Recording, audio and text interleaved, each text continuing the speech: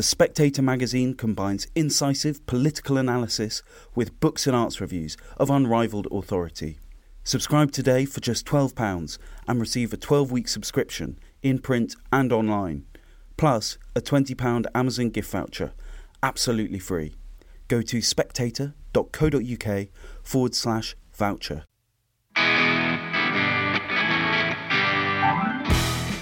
Hello and welcome to Women with Balls, where I, Katie Balls, speak to today's trailblazers. My guest today has referred to herself as a dot-com dinosaur.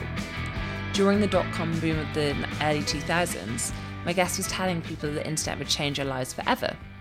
She has proved correct, even if not everyone believed her at the time.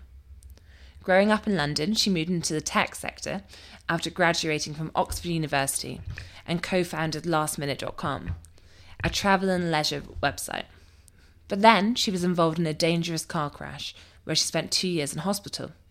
Following that, she was approached by the Prime Minister at the time to improve Britain's digital literacy, part of which involved setting up gov.uk.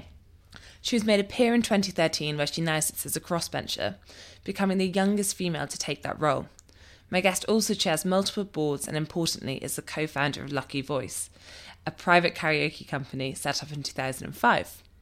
My guest today is Baroness Martha Lane Fox. So Martha, thank you very much for joining the podcast today. Really appreciate you finding the time. Of course. On this podcast, we always begin by asking, was yours a happy childhood? As I mentioned, you grew up in Oxford. It was a happy childhood, and probably as a 50-year-old woman, one that I talk about too much. I had two very loving and incredibly supportive parents, both of whom did interesting things with their lives and were kind of an amazing example to me of how to be in different ways you could live. There's nothing very conventional about either of them, and that was, I guess, very freeing as a young person and as a child. But most of all, and what jobs are we talking? Well, my dad was an academic. He's kind of the world expert on Alexander the Great, but he's also the longest-serving columnist on Fleet Street. He's written the gardening column for the Financial Times for 50 years now, I think about 52 years. Does it every week. It's quite unbelievable. But he's also kind of always got funny side businesses going on and side hustles, and he's a whole book in himself. And my mum was always an entrepreneur. She worked with her best friend starting businesses and doing interesting things. So I feel very lucky to have had this very stable and, extremely, in many ways, privileged start in my life. Now, I'm speaking to you from Westminster, and you also attended Westminster School. How did you find it? Ultimately, it's a school where I think growing up in London, as someone who went to school in the countryside, you can sometimes have to grow up a bit faster, or you see a lot more at a younger age. Yes, both things are definitely true. I mean, there were boys, that was exciting because I had been in a school previously where there weren't. But I was talking about this with a friend the other day. The fact that we would have our morning prayers assembly in Westminster Abbey, and all of us kind of either sort of fudged trying to get there or smoked cigarettes before we went in. I mean, it's just insane that this was the opportunity we were being given, and as ridiculous 16-year-olds it sort of semi-passed us by. But I loved Westminster, and I loved it for one main reason. I think that was because we were treated like grown-ups and challenged in our brains very intensely. So we were really, really demanded of intellectually, and I really responded and was lucky to have had this incredible education. So I loved it, even though, yes, I'm sure I, despite being only 16, behaved like a very precocious 25-year-old probably. I'm not sure I'd like myself if I met myself now. Hopefully I would, but I'm not totally convinced. Yeah, I'm not sure that many of us are really like our 16-year-old selves, but perhaps we're exceptions. Now, you went on to study at Oxford University. At the time, were you thinking about tech, or I suppose perhaps you don't think about being an entrepreneur? Did you have any early career ambitions when you took that course? Yes, no, I had a very, very clear idea in my own mind of what I hoped I might try and do. I've been very affected by sort of multiple events that had been, this sounds strange, but sort of in the criminal justice system. When I was young, I don't quite remember the exact triggers, but I got very affected by the writings of William Godwin, who wrote a lot about how people's circumstance was why they behaved in particular ways, and that we shouldn't penalise people for, being born in a particular place and not having the opportunities of others. And this always really struck me. I managed to convince school Westminster that I should be allowed to write to people in prison instead of doing sport, which was quite an interesting side hustle by me. So I started writing to people in prison. I had this very intense experience with a couple of people that I was writing to. So when I was at university, what I wanted to do was go into the prison service with the entire aim and ambition of recasting it and taking it down somehow. I mean, again, the arrogance of youth, right? As it was, I didn't get a good enough degree to get into the fast track of the Home Office, so that career ambition blew up. So yeah, that kind of a bit of a sidestep into technology, I think it's safe to say. Yeah, I also suspect even fast track civil service to the Home Office. I know, and I'm not as sure impressive as it is, might not give you that level of power. No, I think exactly right. Probably a merciful relief for them and me. So you graduate from Oxford University and you go on to found Last Minute in 1998. But can you just talk us through the steps briefly that get you to that point, and I suppose what the internet is like at that time, because it's now so second nature to us. Yes. Well, my first job where I did end up was in a startup consulting company. It was called Spectrum, and it really changed my life across multiple different spheres, I think. Firstly, because it was a startup itself. I was the 10th employee, and it grew very quickly while I was there, which meant that I had this kind of incredible exposure to how a company grows. And because there were two bosses, Kip and Janice, and because they were very generous with me and engaged a lot of us in how you run a business as much as what the work was, that was very formative. The second thing was that it was a consulting company only focused on media and telecoms, and we were looking a lot for clients at the advent of the internet. So I was lucky enough to travel all over the place, from Japan to South Korea to America, to see how technology was changing these industries. And that was incredibly exciting because we weren't doing, what felt like potentially quite dry consulting projects looking at supply chains. We were doing projects about, how could this TV company reimagine itself because of the advent of the internet. So that was really exciting too. And then thirdly, I met Brent Hoberman, who was my co-founder at lastminute.com, and who lastminute.com, he was the idea of lastminute.com came from him. So really from many angles, it was extremely important 3 or 4 years that I spent at Spectrum. And that was where he conceived of lastminute.com, and we embarked on the journey together. Forgive the slightly basic question here, but having studied, and perhaps I'm asked as a philosophy graduate, but having studied ancient and modern history, what skills, I think lots of people think moving into, tech industry even now requires all these technical skills. Yes. What level did you need to have for this? Was it more kind of the ideas and then speaking to people and bringing things together? Yeah, I mean, I knew nothing about technology. I mean, I had some strategic ideas about how technology was being used, and obviously a very, very sharp focus on our own product and what it was that people would want to use our website for. But in terms of the actual coding, that was not my skill at all. I used to keep a book of Java programming language on my desk just to try and scare our tech team into thinking I might know what they were talking about.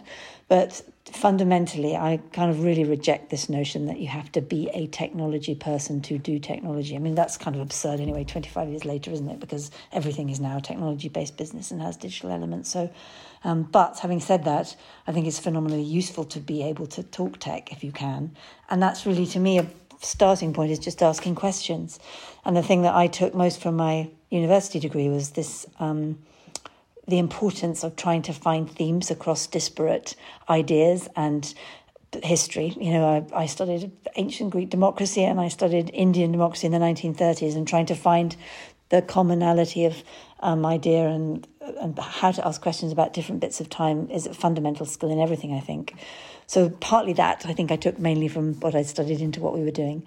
But as you'll appreciate, because you've talked to many of them, I'm sure, entrepreneurship is relative chaos, I would say, most of the time, and you're acting across so many different angles all at the same time, trying to find people that will work for you, trying to inspire them, trying to build something that you're releasing on the world that you hope people will buy, trying to work with suppliers. And we knew nothing about the travel industry. Nobody really knew anything about the internet, so we were all learning about that. And we were constantly just in sales mode to everybody. So I think if I had one skill at that moment in time, it was an ability to paint a picture, tell a story, and bring suppliers, employees, customers, the press, everybody on a journey with us. On the subject, as you say, of talking to entrepreneurs, we had Justine Roberts on the podcast a few months ago, and it was quite interesting hearing her talking about, at the time, you're trying to explain to people that this is a future, and not everyone is quite convinced it's coming in that way. Did you have much of that when you're saying everyone's going to be on the internet more and more? I mean, that was our main challenge, right? No one thought lastminute.com would be successful. That wasn't even a question in people's minds. No investors thought it would be successful. Our own parents didn't think it would be successful. Our friends all thought we were nuts. So the battle we were fighting was just to show that we thought that internet retail, that people would actually put their credit cards into the internet, was something that was going to happen. And that was, those were the conversations we were having. They were the conversations we were having with hotel chains that we were trying to get hotel rooms to sell off, airlines that were trying to get airline tickets to sell off, and staff, people that came to work for us, were kind of very sceptical that this was going to be an area that was going to grow and that people were going to actually trust us to send them products. It was really a big leap. It seems nuts now, doesn't it, to think that, but in the late 90s, it was far from clear that e-commerce was going to be the thing that drive the next phase of the web after where it had started, which was, information sharing, I guess, and that sort of much more basic searching for products and services. So at what point does it come together? I think Brent and I might have different tellings of this. I remember most of my lifetime at lastminute.com, which was only 8 or 9 years, but felt like 80 or 90 because it was such an intense experience and we went through so many cycles of a normal business in such quick succession.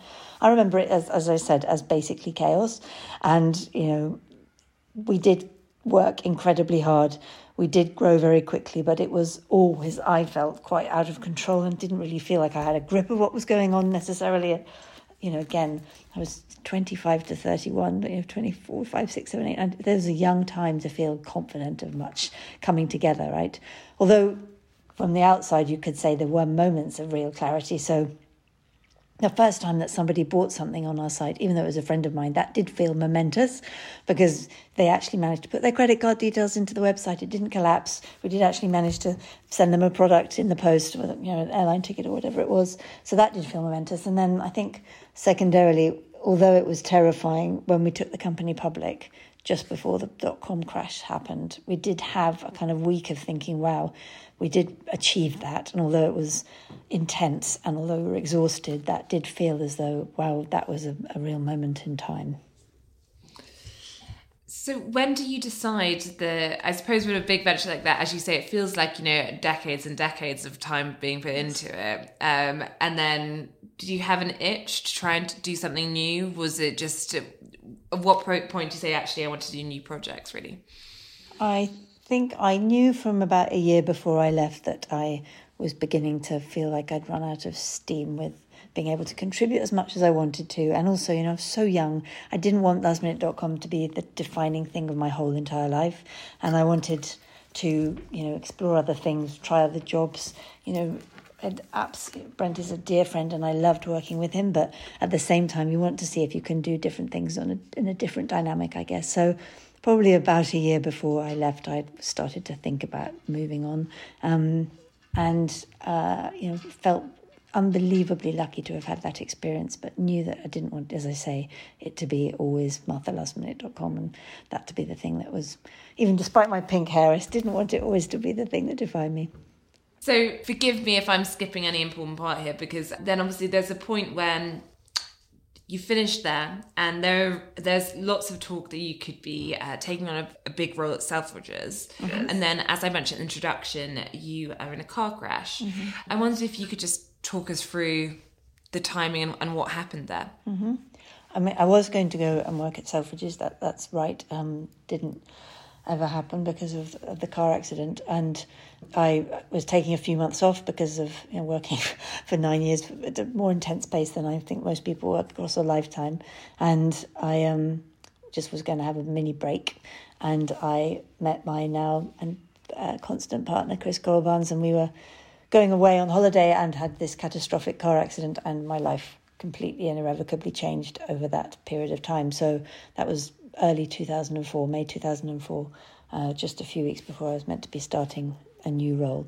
And I was in hospital, as you said, for 2 years, but, my life is permeated with hospital. I spent a lot of last year in hospital again, so it's impossible to describe how profound a shift that was, and such a permanent one. It's not something that really ever ends, and I had to rethink everything: how I am, how I work, how I move, how I survive, all of the things, without sounding melodramatic. Yeah, and in terms of the injuries you had at the time to this day, was there a point when you thought, actually, am I going to be able to live in my own home and things like that? Or did you always... I wonder how you tell yourself to kind of get through the weak months when you...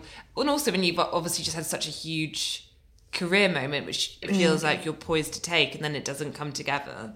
Yeah, I guess I was less focused on the future career than I was feeling. I had this incredible experience in the past, so that felt less kind of hectic. I don't think I thought very far ahead, to be honest. I think when you're in that much extremis, you're thinking about getting to the end of the day, or sometimes even just the end of the next hour.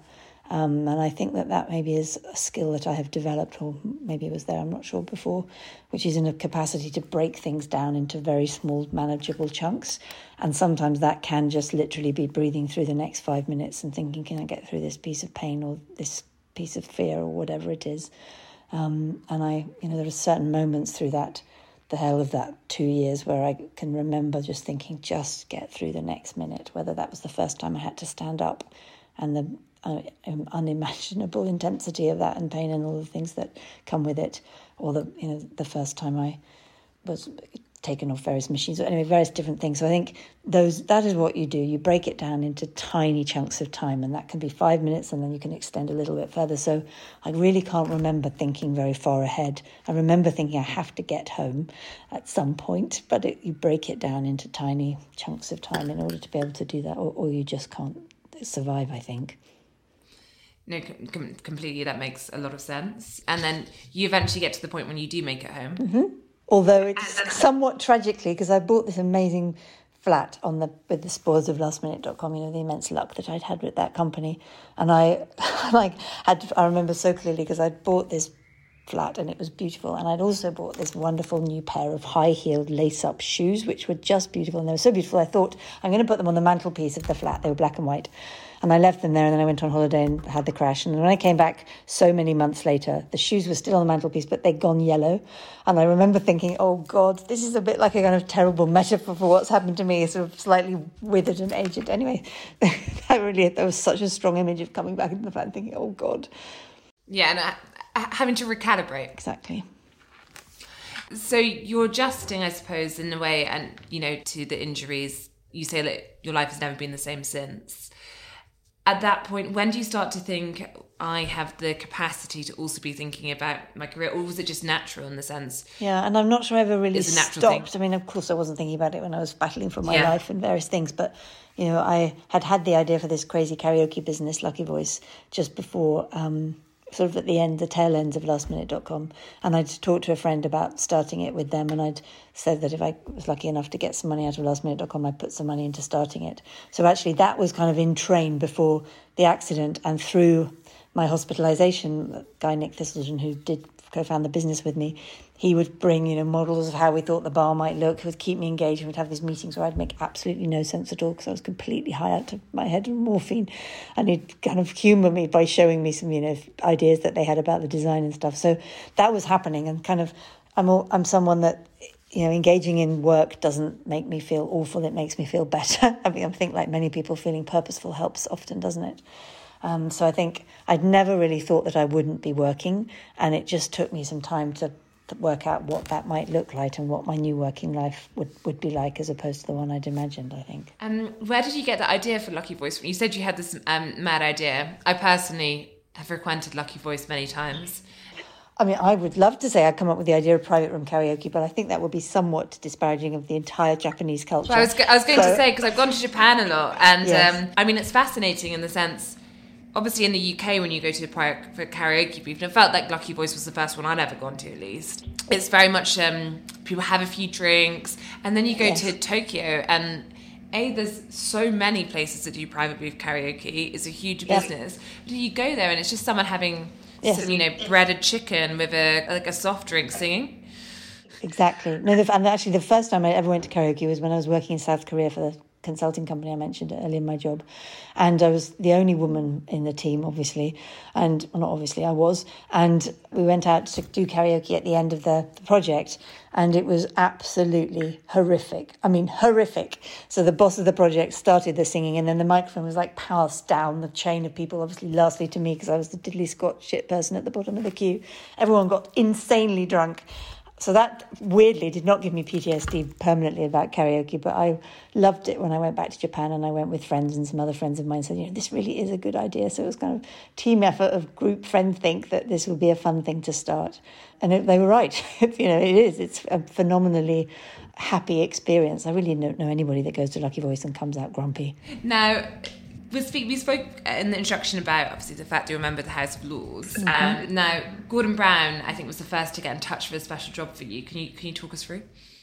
Yeah, I was actually in the Lucky Voice office when they said there's a call from number 10. When I answered my mobile, and I thought it was one of my friends winding me up, because it was not, like everybody, been wheeled in and out a bit when had some success with lastminute.com, but I didn't really know the Browns very well, and didn't think I was in the offing to get some kind of crazy role in government. So I was a bit surprised, but I liked Gordon Brown and I respected him, and he asked me if I'd be interested in thinking about how to help the millions of people in the UK who didn't have access to the internet get access, and I said yes. So then I really... Again, it was a really pivotal thing for me, because I hadn't properly engaged with the scale of, I guess, digital poverty in all of its senses in the UK. And, it was bad in 2009 and it's still bad now. And so I did work for him, and I carried on work for Cameron as well, and sort of morphed it into not just looking at the digital divide and gap, but also how government could help be part of the solution by doing better government services online for people, and help, not create such a paucity of bad experience for people who rely a lot on government services. And that was how we created Government Digital Service and ultimately gov.uk.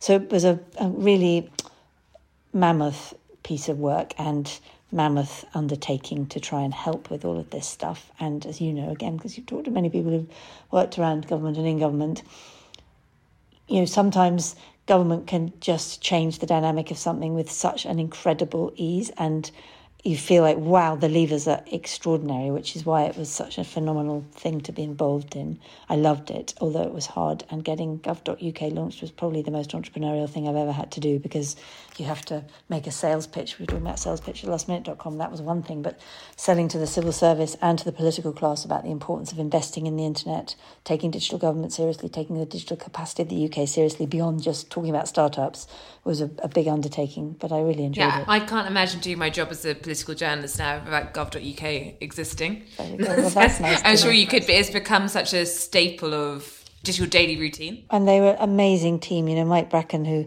came in to run it, and the team that he built were phenomenal. They really did put fire underneath the belly of this project, and it did change the landscape, and not just here, but it's been copied all over the world as well. I'm so proud of having been a small part of that. I'm going to reveal something which is a bit self-aggrandizing, but it's definitely one of my proudest That's things. what this podcast is for. No, I don't. I mean, I'm sure I'm a massive shelf, but I don't naturally like it. But one of the things I'm most proud of is if you go to the source code on gov.uk, which means you can do a special tech thing it's not complicated to look at what the actual code is. It says, "Thank you, Martha," in the code on the homepage. So I feel a bit, that's like having a blue plaque on the internet. It's pretty nice. Yeah, exactly, the digital version. And then I suppose just now, where do you think the UK is on digital literacy compared to others? Do you think we still lead in it? Or I worry that some of the things that are less headline grabbing don't get the attention. We do have a massive deficit in digital infrastructure, and we do have a massive deficit in digital skills, and it feeds into why our productivity is so bad. If I look at this from the kind of British Chambers of Commerce perspective, who have this incredible richness of 80,000 businesses members and massive data that they do, as you know, every quarter, digital stuff comes up often. It comes up around skills, it comes up about having ability to connect, just basically as a small business living in certain bits of the country, the infrastructure being so bad. So it still is a priority we need to make sure we invest in, don't just talk about. Now, in 2013, you became a crossbench peer. House of Lords is very much in the news these days. How have you found yourself being a peer? Did you ever expect to be one? I mean, I think the stereotype is often, lots of older figures, and you were very young when you joined. Was it different than you expected? Well, I applied, right? I applied to be a crossbencher. I applied to be one of the people's peers that Tony Blair created. You fill in an application form, you have an interview. I personally think that's how everybody should get into the House of Lords. You could apply to be even a political peer. It's not a party political point. I think there should be a bar of some kind. I think a couple of things surprised me. I knew, of course, I had my eyes open about the nature of the institution, but I think I was marginally surprised that it still felt quite as old-fashioned as it did when I joined. I think it's different now, 10 years on. There are many, many more young people. Whether you agree or not with the process of people coming in there have been some age-appropriate, I would say, appointments where there does feel like the bulk of people are a bit younger than they were a decade ago, and that's good. I think that my expectation around people's understanding of technology and digital was probably about right. When I first joined, I think a lot of people thought I was there to fix the Wi-Fi, which mercifully I was not, but I did get quite a lot of questions about that. But I think the thing people underestimate about the Lords is just how hardworking a lot of the people there are. Not everybody, and there needs to be some trimming, in my opinion. And I myself, in full transparency, I've had a year where I've hardly been there at all because I've had a very tough, physically challenging year, and I've been in hospital a lot, and it's not been an environment I've found easy to work in. So I haven't been engaged as much as I would have normally been in the last year. So that aside, I do think there are some remarkable people who do an extraordinary job, and I've learned a massive amount from them. I mean, to give a specific example, I'm sure you know again well, Katie, but Molly Meacher, who I shared my office with, but I haven't seen her for a while again because of not being well. She's an older woman who works phenomenally hard across a massive range of issues, from marijuana for medical, helping people in medical examples, to dignity in dying. And Molly, I always hold out as an extraordinary example of somebody who gets stuff done and works incredibly hard on behalf of people as a member of the Lords. Is it just a final thing on the Lords? I mean, it's interesting your point about, obviously, as a crossbench peer, how you see it and the problems of the political appointees. There are, of course, some that say you need that because it's unelected. Yes. Is it frustrating to see some of the headlines these days? I mean, there's once again stories about Boris Johnson, who he plans to put in the House of Lords. And it does add to this narrative, which is basically quite, it's a very popular policy with the public when you poll it. Yeah. This narrative of, that, the House of Lords are just full of self-serving individuals. Yeah. Does that grow frustrating for you? I mean, I don't pay too much attention to that. I mean, I think it matters when you get the outlying cases of people who behave badly, and that should be instant expulsion, in my opinion. I think we're sometimes a bit slow to reimagine things. But generally, I think you do the work, and that shows and speaks for itself. I don't think people realise the amount of amendments to legislation that the Lords work on, and how legislation gets improved through the intensity of scrutiny by the Lords. And that's the stuff that matters. And I think, it doesn't matter what headlines are being written, that keep doing the good work, and that will make sure that the right things happen in the Lords. That's what I kind of believe.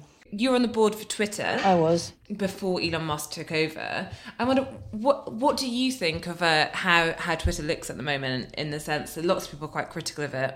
It's incredibly hard, I think, to be dispassionate about it when you had the extraordinary experience that we had as board directors. I was chair of the Nomination and Governance Committee. I was chair of the Compensation Committee. I was on the Transaction Committee. I mean, I really was at the heart of some of this stuff. And so on many levels, we were just very clear that as directors of the company, we had a fiduciary duty about this sale. And that was, I think, separate from sometimes the emotion that we felt about the company, which I loved, the people which I really like, who I really like working with, and what I felt about its role in the world. I think Twitter, its importance can be overstated, but then you think about how much it means to so many groups. You just think about Black Twitter, or you think about some of the ways that campaigning groups get their voice heard, or even how it's used, by you journalists and as we know, most political figures in the world. So I'm trying to separate all of that from your specific director duties. And I think, Elon has done what you would have imagined he would do, which is dramatically change the cost base. And, everyone goes, about that. But probably this was what was going to have to happen from many angles anyway. And it might have, it might be what many people are facing in tech businesses. It's not just peculiar to Twitter.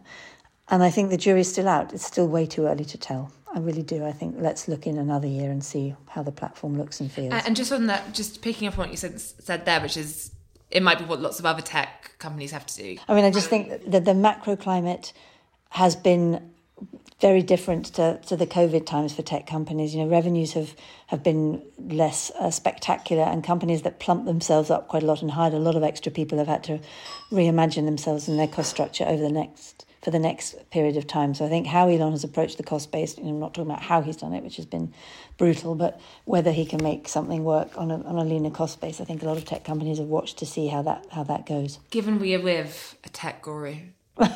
Define guru. No one ever can. What apps do you use every day? Oh, that's a good question. Well, at the minute, Duolingo, because I'm obsessively trying to relearn my French. I realise my husband's obsessed with this. I'm not sure if I'm actually learning French or just playing a game with Denise, who keeps trying to beat me in the league. So I use Duolingo every day. I still use Twitter every day. I use podcast apps. I'm an obsessive podcast listener. So whether it's Entailed or others, I use news apps. So I actually love the Tortoise app. I've got my own tortoise and I love the Tortoise app. And weather. Everyone in my family thinks I'm insane because I'm obsessed with weather, so I've got about 8 different weather apps. Yeah, this is actually our first Rumor Balls episode in which there's been a tortoise joining us. How old is Tuna? Tuna, I'm 50, only 3 weeks ago, so I've only had him for 3 weeks, I've lost him now. But I think he's meant to be about 4 years old. Okay, so he's got a long way to go, because what's the average lifespan? About 100 years. Okay, so Tuna will outlive us both. Well, I'm not clear about that, Katie. I really think that some of the, without again becoming too Silicon Valley, some of the technology leaps around aging are going to impact our lifestyle big time. Our lifestyle for sure, but our lives. And I think that if you are affluent and educated, you are much more likely to live over 100 than you ever have in time. And I know this has been written about, and I'm not an expert, but I do really think we haven't had enough of these conversations yet as a society about what's going to happen when we can all live a lot longer. Well, that is encouraging, but also suggests I should focus a bit more on my pension. Yes, 100%. So the final question on this podcast is one we ask everyone, which is, what is the worst advice you've ever been given? Which could have been in the workplace, personal. You could have taken it. You could have just told them to go away. Yes. As you can imagine, as a woman who's worked in technology since the late 90s, joined the House of Lords in 2013, has done quite a lot of work in, security and digital and tech. I was sat on the Joint Committee for National Security Strategy. I have found myself very, very frequently as the only woman in the room. And on one occasion, a friendly, in quotation, senior man to me told me that maybe I should tone down my clothing because a few people have been commenting that it was a bit too dazzly. And I found this completely hilarious because at the time I was on the board of Marks & Spencer and I made a point to only wear Marks & Spencer's clothing. So I was basically being told that Marks & Spencer's clothes were a bit too dazzly for the places that I was working. So that was definitely the worst advice I've ever been given. Change your clothing. I'm glad you ignored that. Okay. And with that, thank you very much for joining us today, Martha. My pleasure. It's been very nice to talk to you. Thanks for listening. And if you'd like to send us your feedback on this podcast or any other many podcasts, please do get in touch. Just email us at podcast@spectator.co.uk.